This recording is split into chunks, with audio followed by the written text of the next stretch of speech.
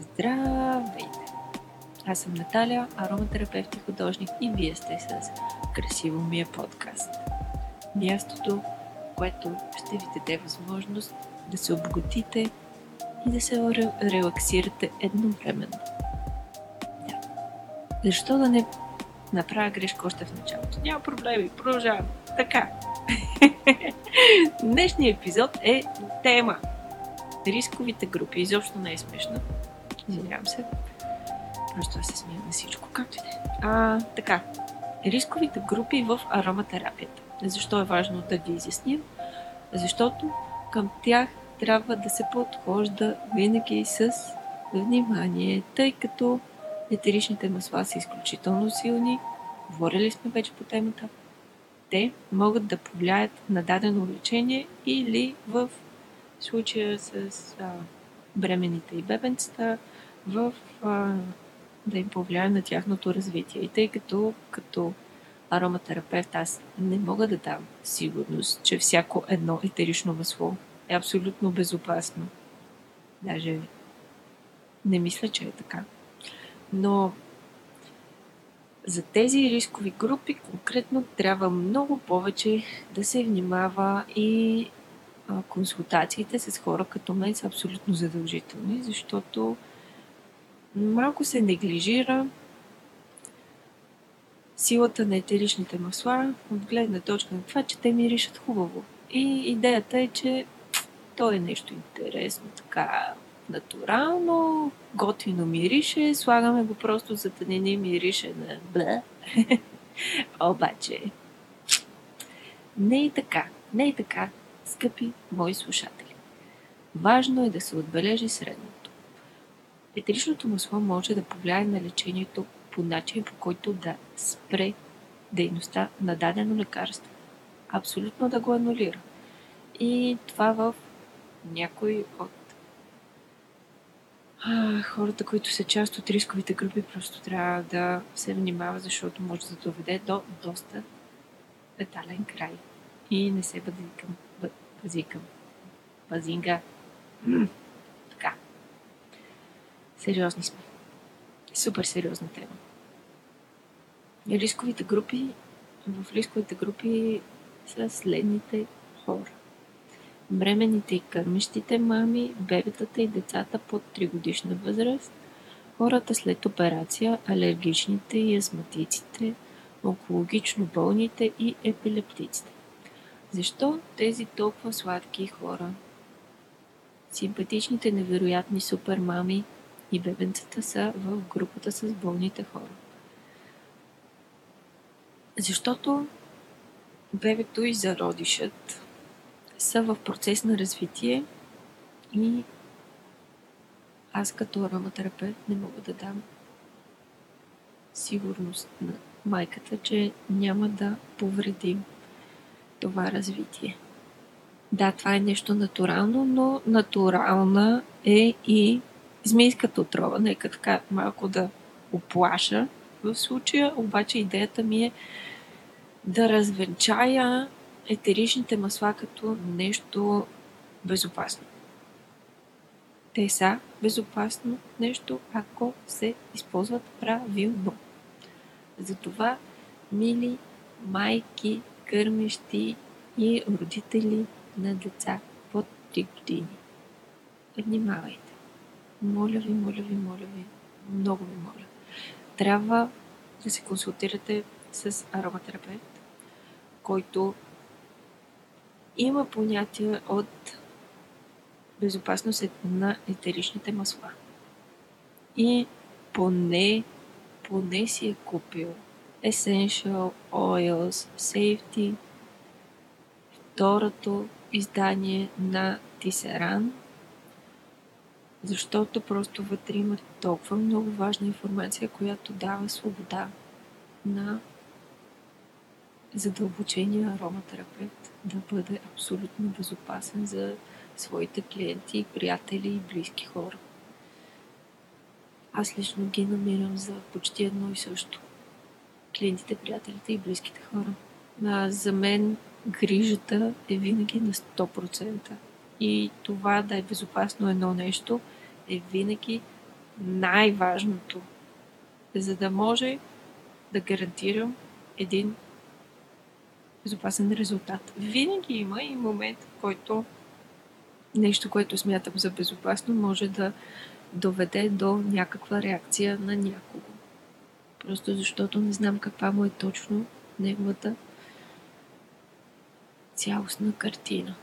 Не знам с какво се храни, в каква среда живее, с какви микроорганизми е свикнал и как това реагира спрямо етеричните масла и базовите също. Няма как да знам всичко, но смятам, че има как да се измисли за всяка ситуация подходящо масло. В повечето случаи за тези рискови групи, които споменах, е най-добре да се избягват етеричните масла. Абсолютно изобщо. Най-безопасното етерично масло си остава лавандуловото, което е добре да се прилага в изключително ниска концентрация, като при бебенцата и децата под 3 години най-добрият начин за прилагане на етерични масла е чрез аерозоли или флорални води. Такива са водата от лавандула, розовата вода. Има всякакви други. Готиното при тях е, че етеричните масла са разпределени вътре във водата равномерно, т.е. не попадат чисти етерични масла върху кожата и концентрацията им е толкова малка, че е безопасна за малките сладури. Много често, особено през летния период, се сещат хората за базови етерични масла. Етеричните масла най-вече за предпазване от насекоми, базовите масла за предпазване от слънцето. Това е една много дълбока тема, за която ще ви говоря специално, но особено за малки деца. Моля ви се, не ползвайте етерични масла в големи количества и в същите етерични масла като за големи. Пръскайте ги само с лавандулата вода, защото лавандулата вода до известна степен ще изгони комарите, но това, което може да причините на детето си, в желанието си да го предпазите от насекомите, може да е много по-сериозно. Да не говорим за намазването с масла, за слънцезащита, само масла. Просто абсурд. Нека да лекичко да го обясна, въпреки че темата е различна. Базовите масла, за които вече знаете какви са масни, те, както в кулинарията, създават слой върху кожата, който помага на слънчевата енергия да се разпредели равномерно. УВ-то минава.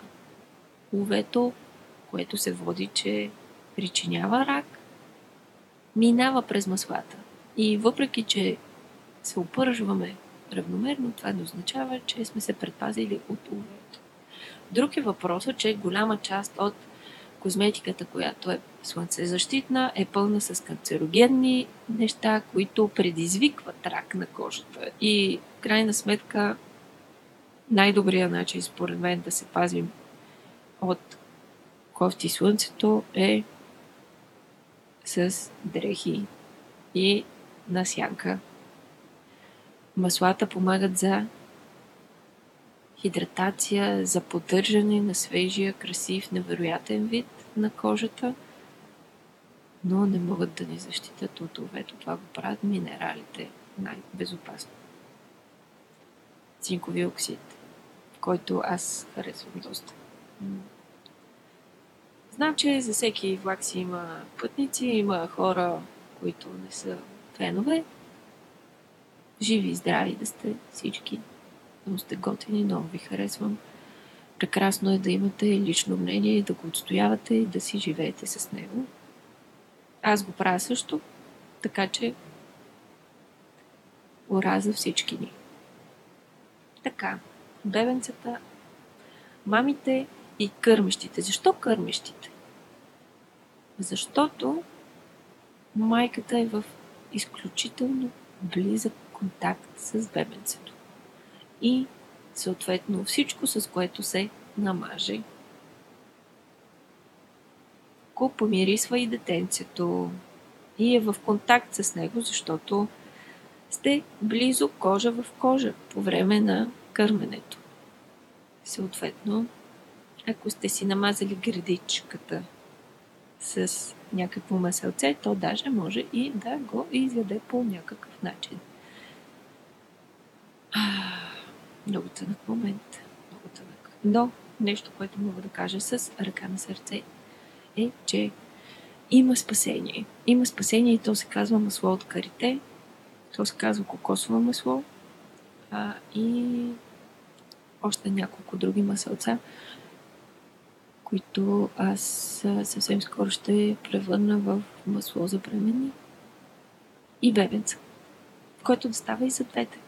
Представяш ли си? Да. Ще е ултрасенситив, подходящо за намазване навсякъде. От нослето на детето до петичката на мама. За навсякъде. Има много други такива подобни на пазара. Хубаво е да си проучите.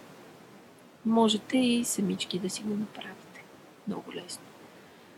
Като съчетаете масло от карите и кокосово масло. Но има варианти. Истината е, че просто трябва да не ползвате етерични масла за най-безопасно, а само в оралните водички. Същото важи и за съответно болните и хората след операция. Защо хора след операция? Защото на тях са ни вливали всякакви химикали, за да ги поддържат в някаква заспалост и после за да може съответното нещо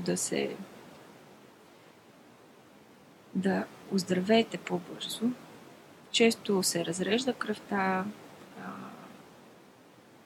просто тялото е подложено на сериозен натиск и е в критично положение. Затова етеричните масла трябва да са намалението минимум.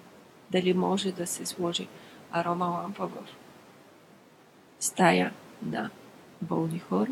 Да, прекрасно, но пак трябва да се спазят съответно безопасностите в конкретния случай, да се проветрява и много добре да се подберат кои са точно тези етерични масла, а не просто да се изтича до близката аптека, да се вземат на посоки някакви масла без много добър произход и да се очаква, че ще има добър ефект. Нещата могат да се влушат.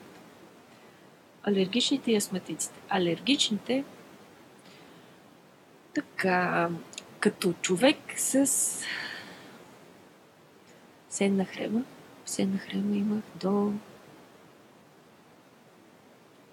не знам, до 25 май. Нещо от този сорт. По-общи ли по-голямата част от живота си съм имала сенна хрема. Правиме податлива на повечето дразнители, които са във въздуха. Съответно, етеричните масла са летливи и могат да подразнят, могат да предизвикат главоболие, могат да предизвикат някаква кожна реакция. Астматиците пак по същия начин. До голяма степен е свързано с нещата, които дишаме и повечето алергични реакции в крайна фаза приличат на астматичен шок. И тъй като не искаме да доведем до нещо такова, е добре да го имаме предвид. Има хора, които не са диагностицирани. Има хора, които знаят, че имат някакви обриви и неща, които им излизат по тялото, не им обръщат внимание, не искат да се занимават, мразят лекари. Разбирам ги. Но просто трябва да внимавате повече и съответно не всички неща, на които пише sensitive, са без масла и без неща, които са кофти за вашата кожа. Така че внимавайте много, снимайте си съдържанието, консултирайте се. По-добре е да изхвърлите нещо в кофата, отколкото да предизвикате. Простете. Ей, такова нещо. По-добре е. Така. Стигнахме до частта с онкологично болните. Така. Много често се случва, когато на някой е стигнал до тази кофти диагноза, да се гмуркат директно в натуралните продукти за лечение.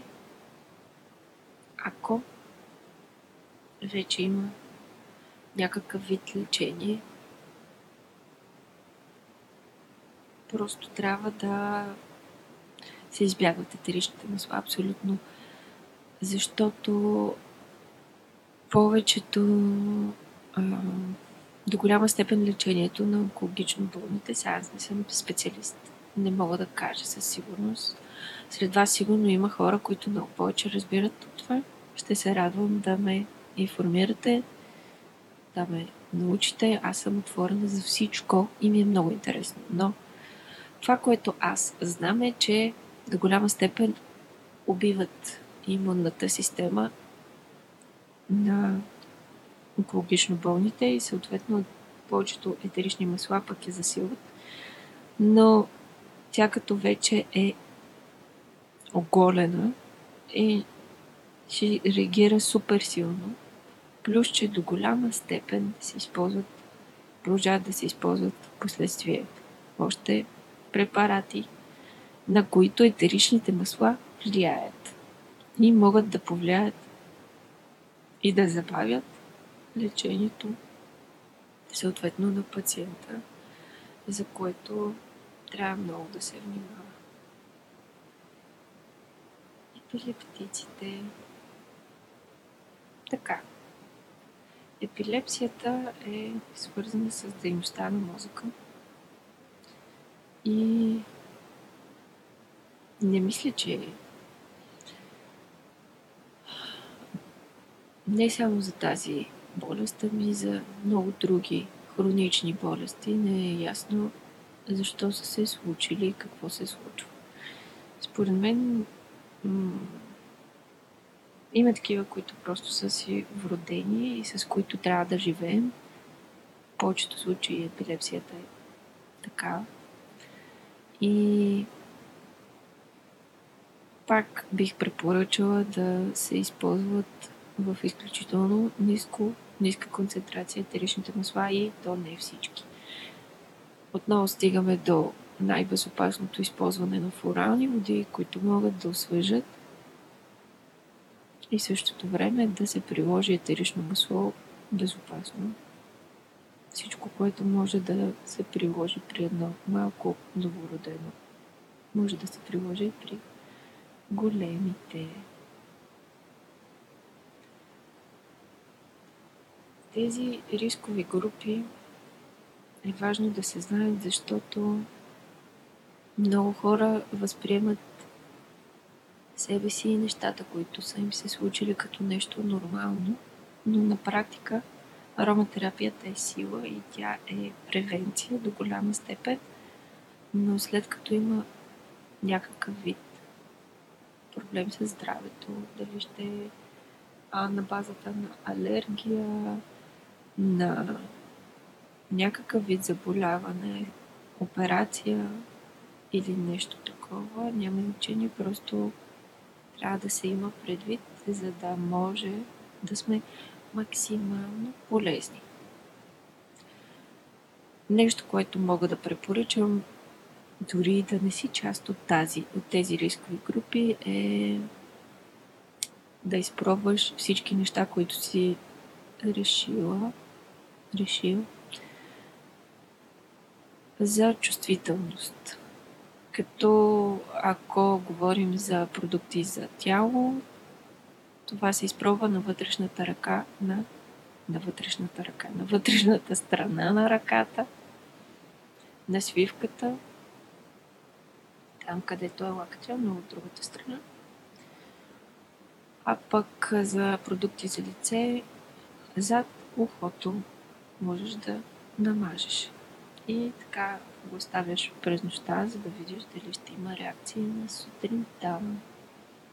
И ако има реакция, независимо колко е натурален продукта, се консултирай с който ти го е продал и избери нещо по-подходящо за теб. Или, както е в моя случай, аз мога да ти го направя абсолютно специално и да махна всички етерични масла, така че да ти е възможно най-безопасно. Понякога има реакции и към базовите масла, не само към етеричните, затова трябва да се внимава, тъй като особено тези, с които аз работя, са студено пресовани, т.е. пълни са с нутриенти, с прекрасни неща, които подхранват кожата, но могат и да я раздразнят, ако е наличен някакъв друг проблем, дори и да не го знаем какъв е точно.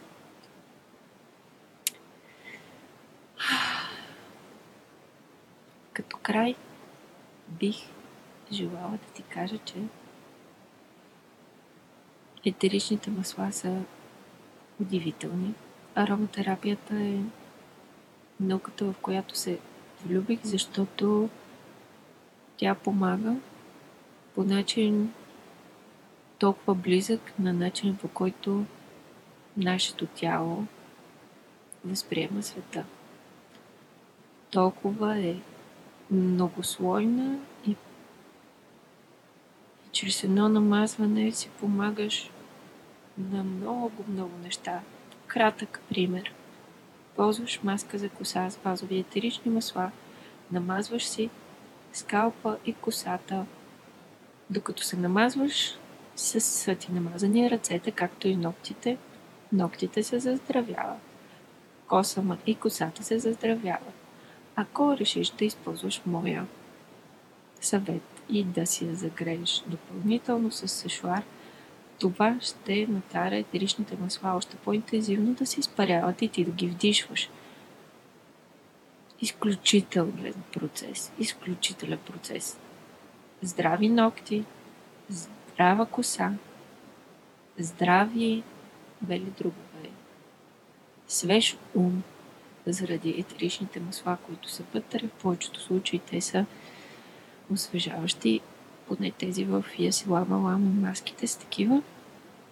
И аз не знам какво повече по-добро можеш да направиш за себе си с един продукт. До голяма степен, особено жените, избираме нещата да ни миришат много добре. Мъжете просто, не знам, да си отговарят те за тях. Живи и здрави да са, супер яки са, без тях не можем. Без майтата, наистина са удивителни. Много си ги харесвам, особено моя. Моя е най-яки. Както и да е. Ароматерапията ти дава инструменти, с които можеш да повлияеш на сложното си тяло и да си в хармония със себе си. По начин, по който няма как да си с нищо друго, според мен. Тя е отговора на моя въпрос от супер гига малка. Как да помогнем на тялото да бъде в хармония с себе си, на духа вътре в тялото да бъде в хармония с него. Ароматерапията. Изключителна наука. Желая ти невероятно прекрасен ден, нощ, живот и всичко. И се надявам да се видим, чуем съвсем скоро. Целувам те. Чао!